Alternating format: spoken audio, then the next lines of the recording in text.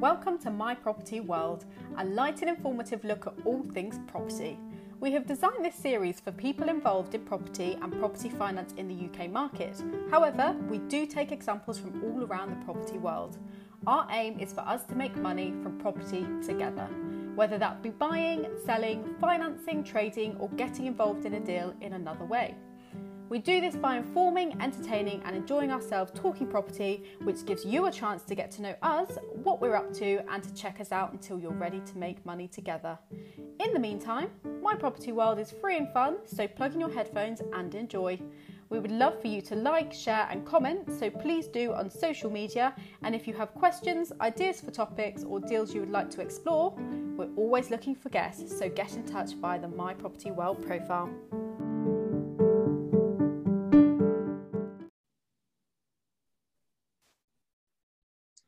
Hello and welcome to another episode of My Property World. I'm Will Mallard and today I'm joined by Olivia Cooper. You're very welcome, Olivia. Thank you, Will. So Olivia's the head of private wealth and family office within Axiom DWFM Global. So tell us a bit about the firm firstly, and where could someone get hold of you online? What would be the number one place, the website or your LinkedIn profile? Okay, fine. Hello, Will. Yes, well, I'm head of private wealth, so I'm a lawyer. My law firm is based in central London. So we're based in Wigmore Street at the moment. So it's just outside of Mayfair in the centre of London. Very easy access to Selfridges, as that's next door. Very bad for the salary. So best way to get hold of me, you can try and join me on LinkedIn. I have an enormous amount of contacts on LinkedIn. And yes, my message box does get really full up. So I do warn you, you won't get a message replied to in sort of 20 minutes. But hopefully I will get back to you. Or you can just email me. My email is available on the website. So you'll have, we'll put the link in the comments on the posting. So that's great. So how did you get into this role? Because that's a big position. Yes. Well, I've been a lawyer for more years than I care to remember. In fact, I think Noah was still building his ark when I first got into law. It feels that way sometimes. Private wealth is something that's created. It's a department that's really come out in leaps and bounds since I came into law. We used to call it private client. I tend to deal with families and persons who are mid to high and to ultra high net worth. So I set up things like family offices, whether they be single family offices or virtual family offices. I structure their investments, how they hold their assets. So that's why I got into it, because I actually trained as an economist. And I know that sounds really weird, how I go from being an economist into law, but I'm very interested in geopolitics and geopolitical risk strategy. And this is where I came into private wealth, because that's really a key area of investment for private wealth investors, is knowing geopolitical risk strategy, like knowing what's going on out there, exactly, as well as the technical details of how to put it together. Exactly. So this is where I came into. So I decided to become a lawyer, and it was certainly an interesting time to go into law. And my clients, they all come from all around the world. Again, I never judge my clients on their passport. I've never been one of those people. And one of the things I have a bugbear within the legal services is our compliance is ridiculously onerous and incredibly. We're down to the point now where, unless you're actually from a sort of a London, you live in London or within the UK, the actual onerous amount of paperwork we have to fill in just to identify you as a client is becoming ridiculous. So I like to call compliance as business prevention officers, which is my favorite term. So that's one of my bugbears at the moment. But I came into law because I'm sure a lot of people can relate in that regard. Well, they do, because they feel that their privacy is being invaded. And in fact, I was talking about this. I'm less worried about the privacy side and more the hassle involved in doing it each time. Well, yeah, it's also the hassle that then becomes sort of almost the problem really came about, and sorry to sort of dovetail into this, But one of the things that is really concerning me, and it's one of the things I've mentioned to the Law Society and globally with all this compliance regulation framework, is that they've made it so heavy on businesses that your compliance officer is absolutely terrified of literally of anything. So unless it's your basic transaction, the compliance officer is on your neck, whatever you're doing, because they're terrified. You does carry a custodial sentence, so you can end up in prison, whether here or in the United States. So or in Australia, it's not the best ideas. So of course, compliance officers then they have putting in place the regulations for the company to supposedly reflect the compliance regulations that we have globally and nationally. But of course, they make it even more difficult for us because they themselves have been terrified by the legislation. So it's the old bucket of rot that comes down and hits you on the back of the neck. So unfortunately, this is one of the things that people have to understand when you're dealing with lawyers. We aren't the problem. We have to deal with that sort of level of legislation and that sort of level of regulation. So when we ask, for where the funds have come from, and we ask for all this sort of in-depth analysis, it's not because we're nosy, it's because we have no choice. We get into heaps of trouble if we don't ask for it. And it does mean that's actually putting a brake on some business transactions, which is very worrying. So to become the head of private wealth and family office in an established law firm, what I'd be really interested in is how you actually got into the law. So I presume you were at university doing economics, which is quite a different field.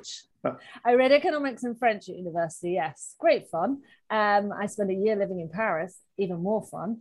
I certainly learned to speak French though, because I managed to rent from a landlady who didn't speak a word of English, and all my friends were French. And because I decided that rather than go and study French in Paris for my year abroad, which is part of your degree, I went to study economics, to carry on my economics, because I was reading a double degree. So I decided to study that in France, and I went to a college where it was all French people. And they were great. They were great fun because within the first few days, they actually helped me get settled and so forth. But I must admit, the first lecture, when all the notation is in French, and I'm thinking, oh Lord, what have I let myself in for? It was quite funny, but you always have to push yourself. And that's one thing I would recommend to people. Don't settle, push yourself, go for it. And don't live to regret something that you never tried it. I always try and do this with my youngsters, that sounds really patronizing, but with young trainees, I always say, if there's something you're really interested in, that's going to fire your imagination, then go for it, because you'll do better because it's something you're interested in. I think making sure that your brain is kept active, which is why I can't stand all this online gaming and computers and so forth, because I think it just leads to dead brain.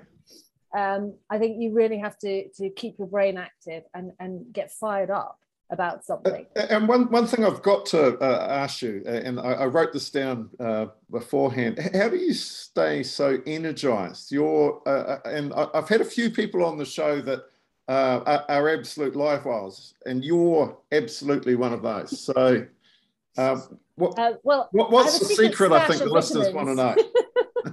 Well, I stay active. I have a quite healthy lifestyle in terms of what I eat. I cook. I love to cook. So I had an Italian mother, an Italian grandmother, and an English grandmother who were all fantastic cooks. So I learned to cook from them. So I know how to stock a larder. And my husband put on 2 stone when he married me. So, but no, that's not very healthy, is it? But I love to cook. So how I keep energized is because I keep an interest in what's going on. And one of the things, for example, since I was a young student, wherever I take a job, the first thing I do is join the local library, because I don't want to be bogged down in just my work.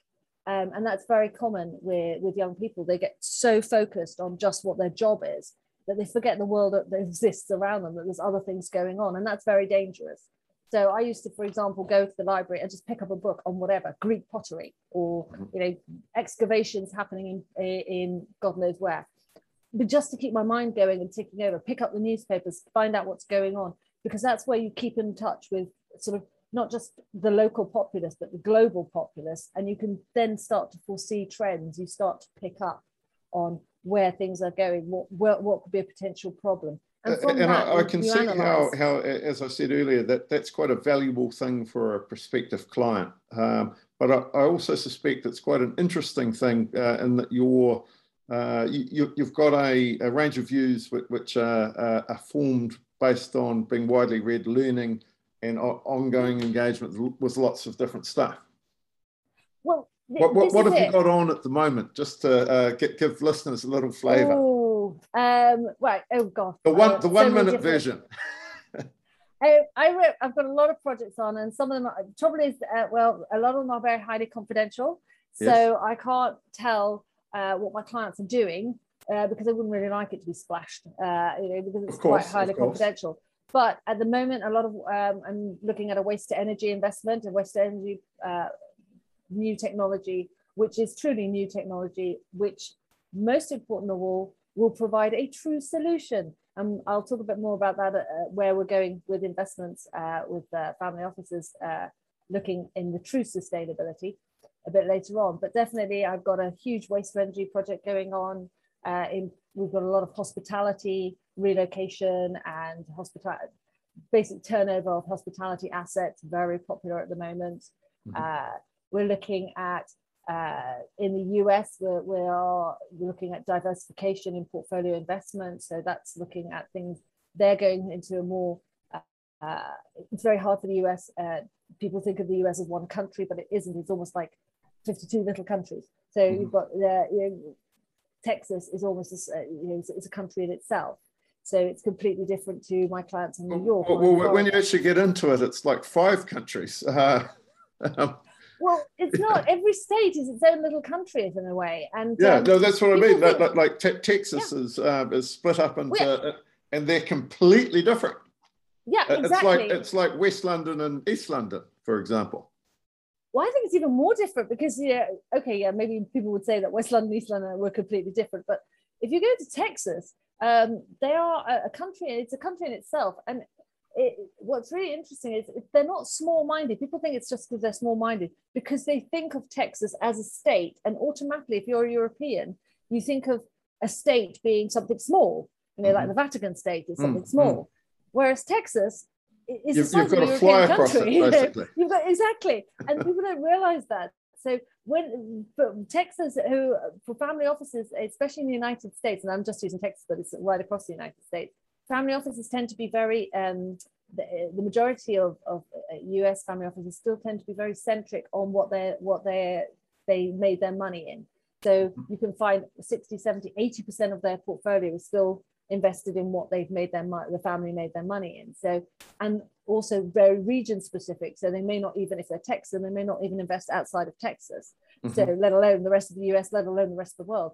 But that's changing. So they are learning about diversification. So we're looking at a number of US projects that are coming online, and they are investing into the UK very heavily.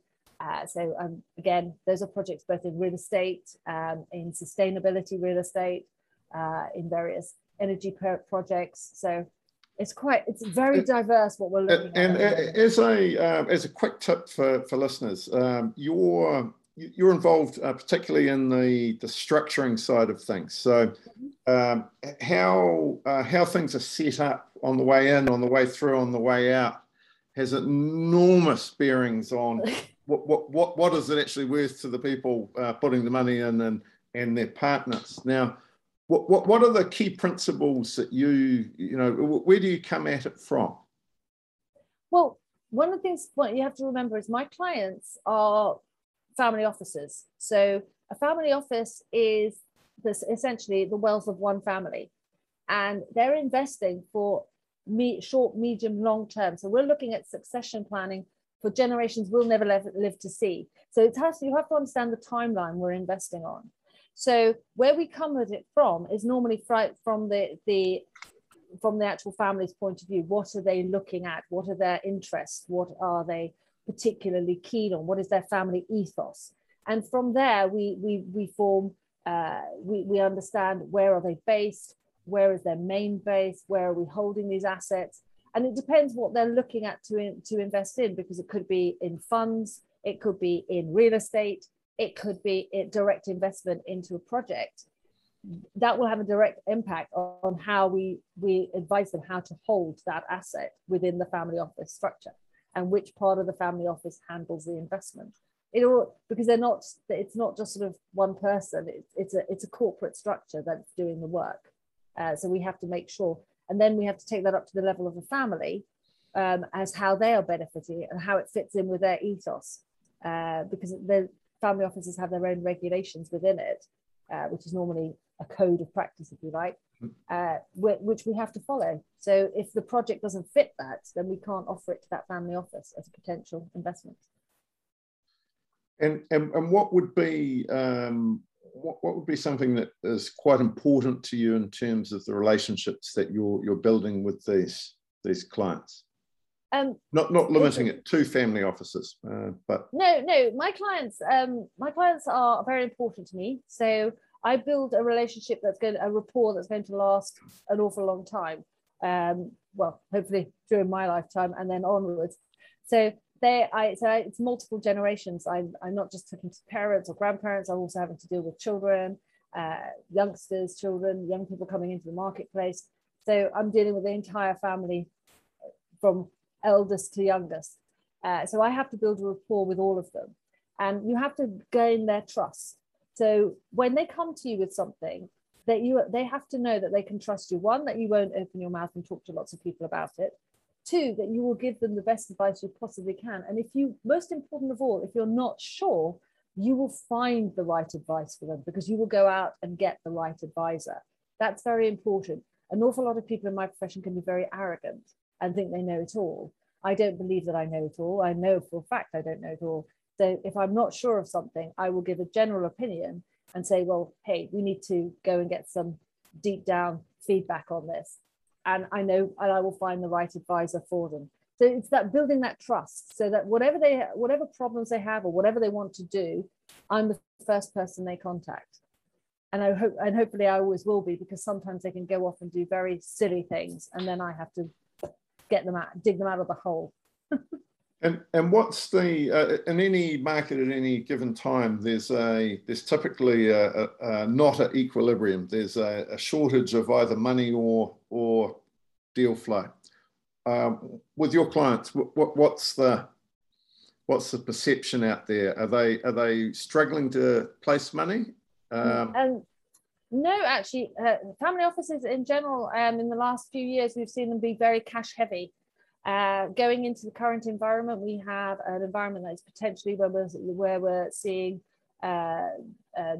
inflationary worries coming. It's not right to be cash heavy. So there's a lot of opportunities out there. And to be perfectly frank, I mean, even if I don't know if you read the the latest Knight Frank Wealth report, 90% of their people questioned, those are family offices, 90% of them questioned were actually very upbeat about there's plenty of investment opportunity out there. Yes, it has been difficult sometimes to finally square the circle, as it were, to get them to invest, because to let go of that cash is quite hard sometimes, because they're obviously, especially after the pandemic and during the pandemic, there was that panic, we have to hold on to some cash in case the whole world goes to wherever, to hell in a wheelbarrow. I've got my pot of cash. There is that natural, and that's the same in all of us. It's the reason why my grandmother used to sew coins into the curtains, because in case of the world comes to an end, you pull the coins out of the bottom of the curtain, you've got something to hold on to. It's that wish. So, but going forward, I'm seeing a very positive vibe. We are seeing now a much more move to, yes, we need to invest. But we're investing for different times as well. We're investing for a much longer period of time now. We're no longer just the sort of 5-year entrance to exit strategy. We're also seeing investing for where we're going to hold that investment for multiple generations. So it's a very exciting time to be in private wealth. And that's really not just because of the pandemic, but because of the whole green issue, greenwashing, sustainability. It's enlivened the whole marketplace now. And it's quite an interesting time to be in private wealth at the moment, certainly. And who are your key influencers at the moment? Who do you follow? Who do you read? What's the... At the moment, I would suggest one of the most interesting, I mean, the book itself, the first book they wrote, which was the Transhuman Code, that was Carlos Moreira and David Ferguson. That I would say is, that came out in 2019, was it? It was first published, or 2018? I can't remember. But it caused certainly a stir.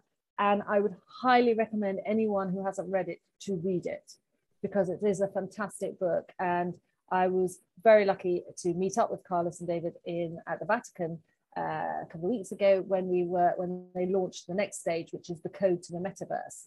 And I think it's what they're trying to do is a whole idea of looking at technology from a humanitarian side, from making sure that we don't take the humanitarian side out of technological advancement. Mm-hmm. So it's not AI for AI's sake, it's more technological advancement continuing the human morals, containing the human moral code.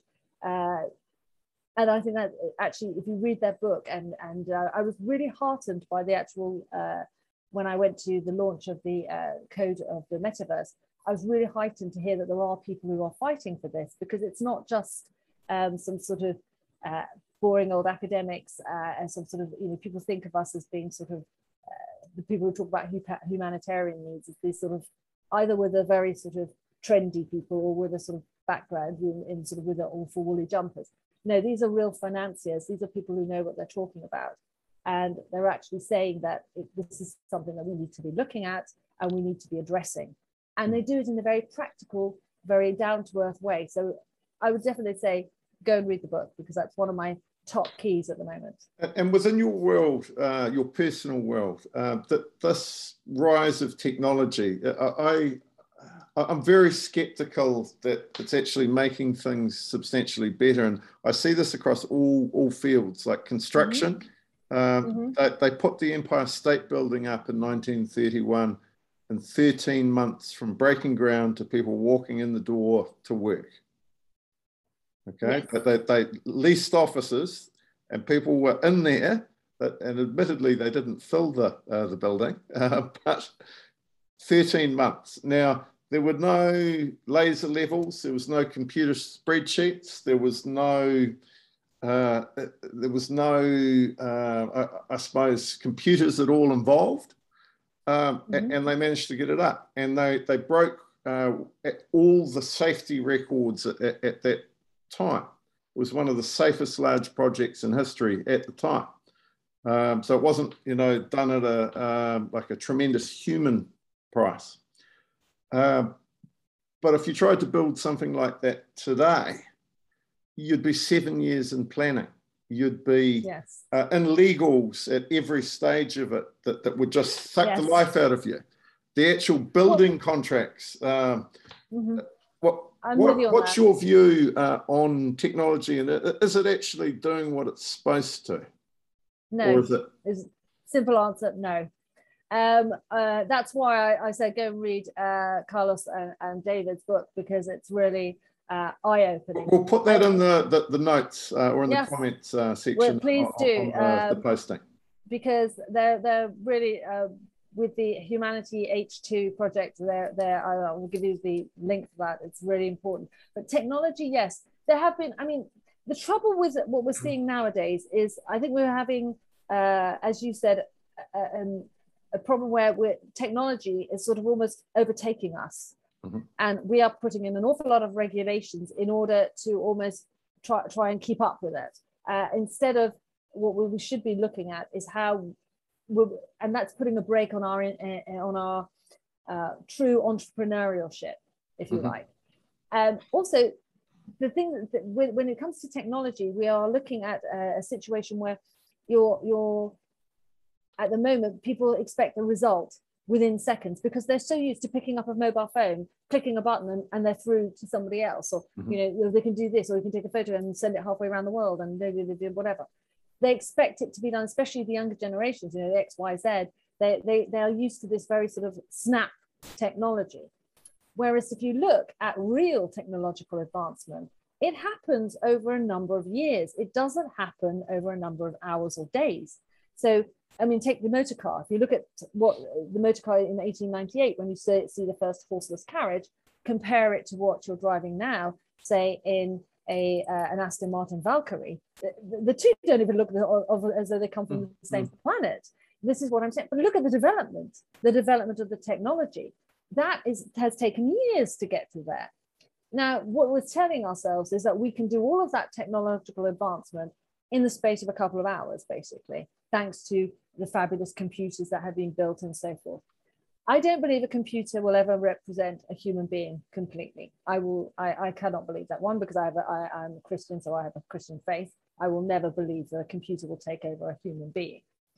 A computer can't, for a start, has no empathy. And that's one of the most wonderful things that we have as human beings, the ability to empathize. So what we need to get back to is an idea of encouraging entrepreneurship. And that goes right back to the schools as well. I think our education system as well is failing us because we've become so exam-led. We've become so not book learned without actually encouraging learning. Just to go back to my childhood, I came from parents who were very complete academics, real intellectuals. I was surrounded by books and newspapers all my childhood. And I was always encouraged to pick up a book, to read, to find out whatever I wanted, to learn about something. If I just had some thought, oh, I've read in, I don't know, Charles Dickens is talking about this. Oh, let me go and research it. I had the full series of Encyclopedia Britannica. There was always the keen idea to learn. And I think not learning for learning's sake, but to encourage yourself to develop as a person. I think that's lacking in our education system. It's very driven by almost what I call the sort of binary system, which is very computerized, on or off.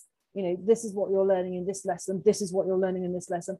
And I remember when children have this question, they ask, well, is it going to be on the exam? If it's not going to be in the exam, it's not worth learning. It's just that sort of idea. So I think that's where our problem is coming. We have to get back. We've become too computerized. Our own selves, we become computerized. And we have to remember that we are not computers ourselves. We are human beings, and we have multiple levels that we can think on.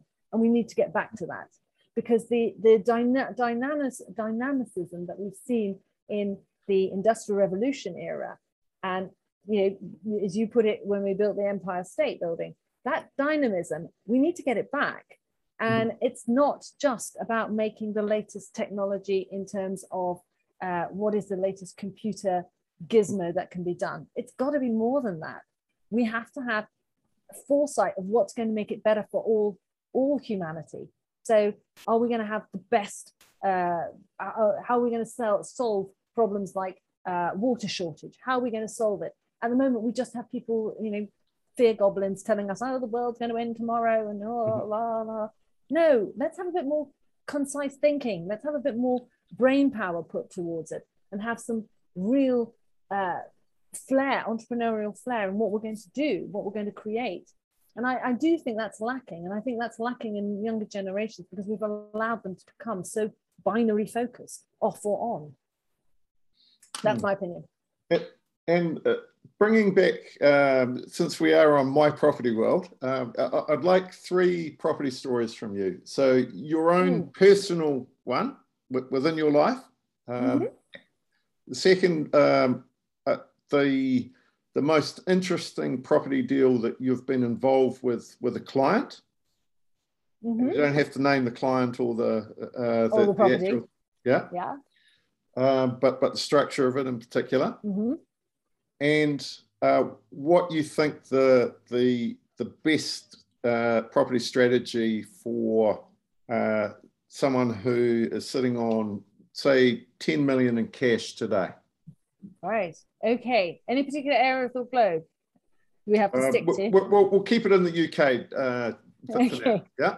All right. Okay. My personal property story. Oh gosh, I've been involved with so many different properties around the world. I would say that my favorite property, actually, I think this, for me, my favorite property is my own home where I grew up. And I think I grew up in a very simple house. It wasn't a grand house, but it was my home. My parents created the most loving, wonderful home. And I think that's very key to children's upbringing. They need a solid home. And when we sold it, because my parents had died, I cried. I actually cried for days. Now, if you looked at this house, you would think, who cries over that? You know, this is not. So it wasn't the house, it was the memories. It's not that. It's just the building itself created a sort of. It was part of my psyche. It was your identity. Exactly. And you know, I can't go back. I still can't walk down the street because I know that the people who bought it have made changes to it. And it's like they're destroying my parents' property. That's the ridiculous thing. So I would say that property can have, and I think that's a very English thing. I don't know, but I'm sure that other people around the world have felt that as well. But it can have. I don't think people realize how much a family home can enter into you. It becomes part of you. And I didn't want to sell it. It was actually my elder sister who said, "No, Olivia, we've got to sell it because otherwise you'll turn it into a mausoleum." You know, that's the sort of thing. And she was absolutely right. She was absolutely right on that. But I still cry now thinking about it because that home was just home for so many years and you love it. I would say if you get to that situation, now, obviously, I don't have children at this point, so I don't have anyone to leave it to, but certainly succession planning comes in at that point.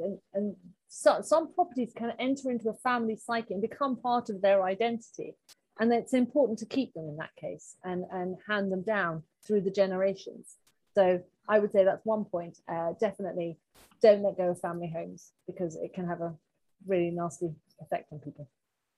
Now, what was it? A big property transaction that I've been involved on, an exciting property transaction.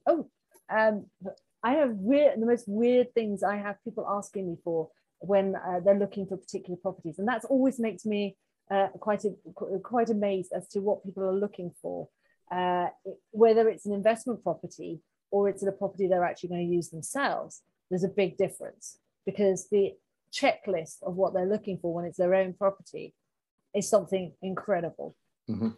So I have had somebody who wants somebody because they are racing falcons. So they want to have enough land. It's got to be in a certain zone in the UK. It's got to be up in Northumberland. So they have access to areas where they can race their falcons and train falcons, which is the what I mean. I love falconry. It's in the Middle East. It's huge in the Middle East. It's much bigger than it is in Europe. But falconry is one of the oldest sports known to really ancient sport. I mean, you can see falconry painted on the tombs or in ancient Egypt. So it was quite amazing when you get asked, and the most important concern is that he has to have enough land for his falcons. And if you've ever flown back from the Middle East after I've been actually on a plane where the front seats, the so-called first class, the seats are removed and you have pillars put in, which are the little stands, and the falcons are sitting on these stands. Yeah. So yeah, they're not serious bird people. That was one of my favorite transactions, finding that property. That was, and I know they're incredible. If anybody wants to come to the British Championships, they're run by Vowley. I would highly recommend it as a day out because you have to see these birds in operation. They are incredible. We think that and this is going back to our technology, we think we're so technologically advanced.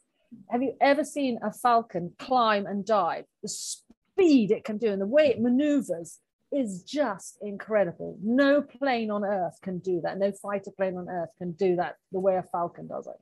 So it's incredible to see that. And nature once again tops us every time. So it keeps a lid on us as I say, yeah, you are just man. Just remember that. There is a superior being. Well, obviously I believe there is. So that was one of my most interesting property transactions, trying to find that property. Again, rural property has been very, very popular, no doubt because of the pandemic. Rural property has been very popular and we've seen prices increase.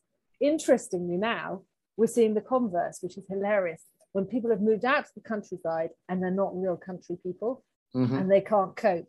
And suddenly now they're all wanting to move back into town. So we're seeing prices increasing again back in the cities. So it's quite interesting. And what was the third one you wanted? I can't remember what was the third thing you asked me. So what if someone had 10 million, we'll say right, dollars or pounds? Where they should be investing? Yep. What are and let's assume that income is a priority.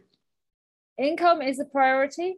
Commercial real estate is still one of the, I mean, if you're going into real estate, commercial real estate in central London is still going to hold, it's holding its value. Certainly, because what's happened over prior to the pandemic, you saw commercial real estate in London was at an all-time high. It was doing very well in most locations, I hasten to add. I'm talking generalities here. Mm-hmm. But because we were crushing more and more people into an office, so the space that you were giving to every one person in an office was getting smaller and smaller and smaller. Mm-hmm. Obviously, pandemic has arrived. We've been through the pandemic. People are coming back into the office. And not surprisingly, whatever people say about home working and so forth, a great deal of people want to be back in the office because they just want to have the interaction of human beings again.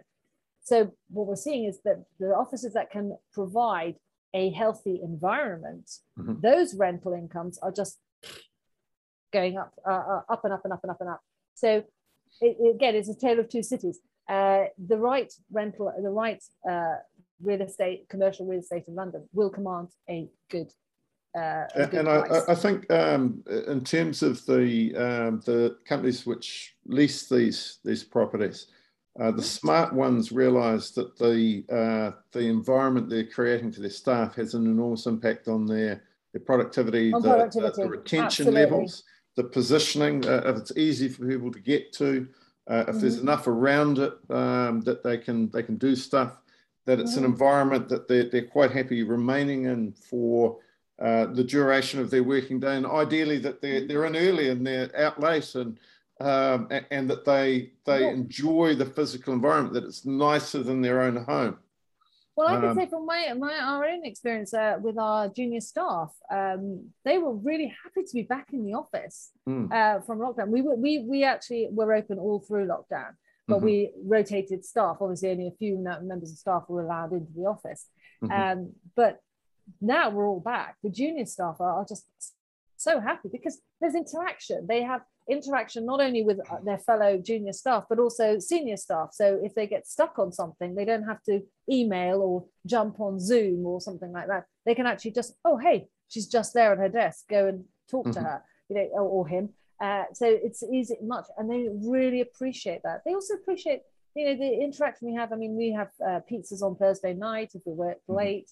We get late night pizza in, or might be able to look up a bottle of wine being open, or we all go off to a bar together. It's that interaction they missed. They really missed. It's life in a city.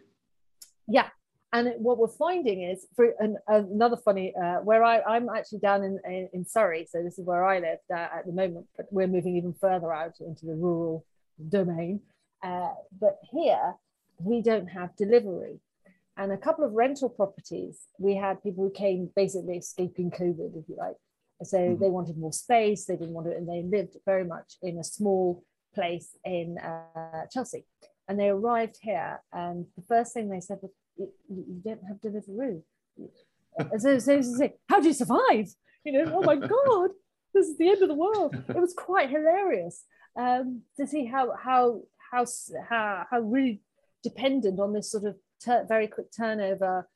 Click your fingers and you just go online as an app, and suddenly everything's delivered to you. And that's really interesting. If you went back maybe 150 years pre the tube network being in place in large mm-hmm. cities, it wasn't a done thing to go out to dinner. Like people just did not do that. No. You'd have private parties. People would have larger dining rooms if they were well off enough to do that. And then I think there was like some parallel things started happening where there was a growth of international hotels. So the Ritz which had the restaurants, and it became a done thing. And the accessibility by public transport, which wasn't there up until the mid to late 1800s. This is it. And what a city is today is kind of It's anything and everything, and it's on your doorstep. It's at your fingertips. It's now. Exactly. It's choice space, and I think that for my mind, like I'm a city person, if you haven't guessed, but I enjoy the choice, and while yes, I like peace and quiet, and I get it that for some people it's a good choice to be in the countryside and to have more space, but for my mind, it's interaction with people. It's the ability to go out, to be excited, to be energized by the groundswell of people as you walk down the street. Well, Will, I know Greta Thunberg will absolutely hate me for this, but I was actually celebrating when after COVID, we were back in London. I was back in London and I was on Piccadilly and there was a traffic jam again. And I thought, yes, we're all alive, we're back. Oh, this is wonderful. I can smell the fumes. It was just so wonderful because there was traffic, it was taxis beeping and people milling around and tourists were coming back. And it was just so wonderful. And the Ritz reopened and it was just like life's back again. And I missed that. I really did. I missed that. And I mean, because I do both. I love the countryside and I love being in London as well. So I was really grateful to see traffic back on the streets, and no matter what people say, it's a great thing to see. Now I'm not so keen because it means it takes longer for me to get anywhere. But it was just that interaction of people. But certainly, I think we've seen that it is quite funny the amount of instructions I'm getting of people relocating back into town, or at least into commutable distance to town. So Chelsea, which is considered out of town for most people. Which is ridiculous, I know, but they're commuting back in. So it's quite interesting that sort of whereas during the COVID pandemic we saw an awful lot of people move, and again that's very geographically specific, I should add, because in Asia we never saw that change. Asia is still one of the places where I think how many folks, like 56% of those questioned looking to move all want to move into an urban environment because urban dwelling is considered the thing to have. So it's still very much the case there. That never changed. So again, you have to think about where you're talking about, because geographically, I mean, if you're looking at the UK, certainly everybody wanted to move out and they wanted more space, both indoor and outdoor space, because when you're in lockdown and you've got a fantastic Mayfair penthouse, it's great, but if you've only got a balcony and you can't walk outside, and people got a bit frustrated. So that's where people, but now you're seeing they're all moving back in and they all want the Mayfair penthouse again. So it's quite interesting because they want to be able to go to a nightclub.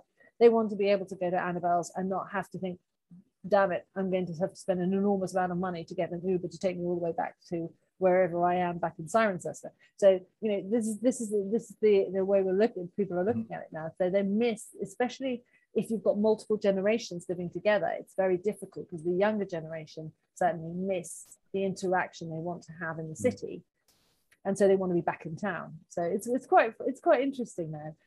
But that's what I've seen. Olivia, there's a number of topics that I'd like to get you back on the podcast to talk about.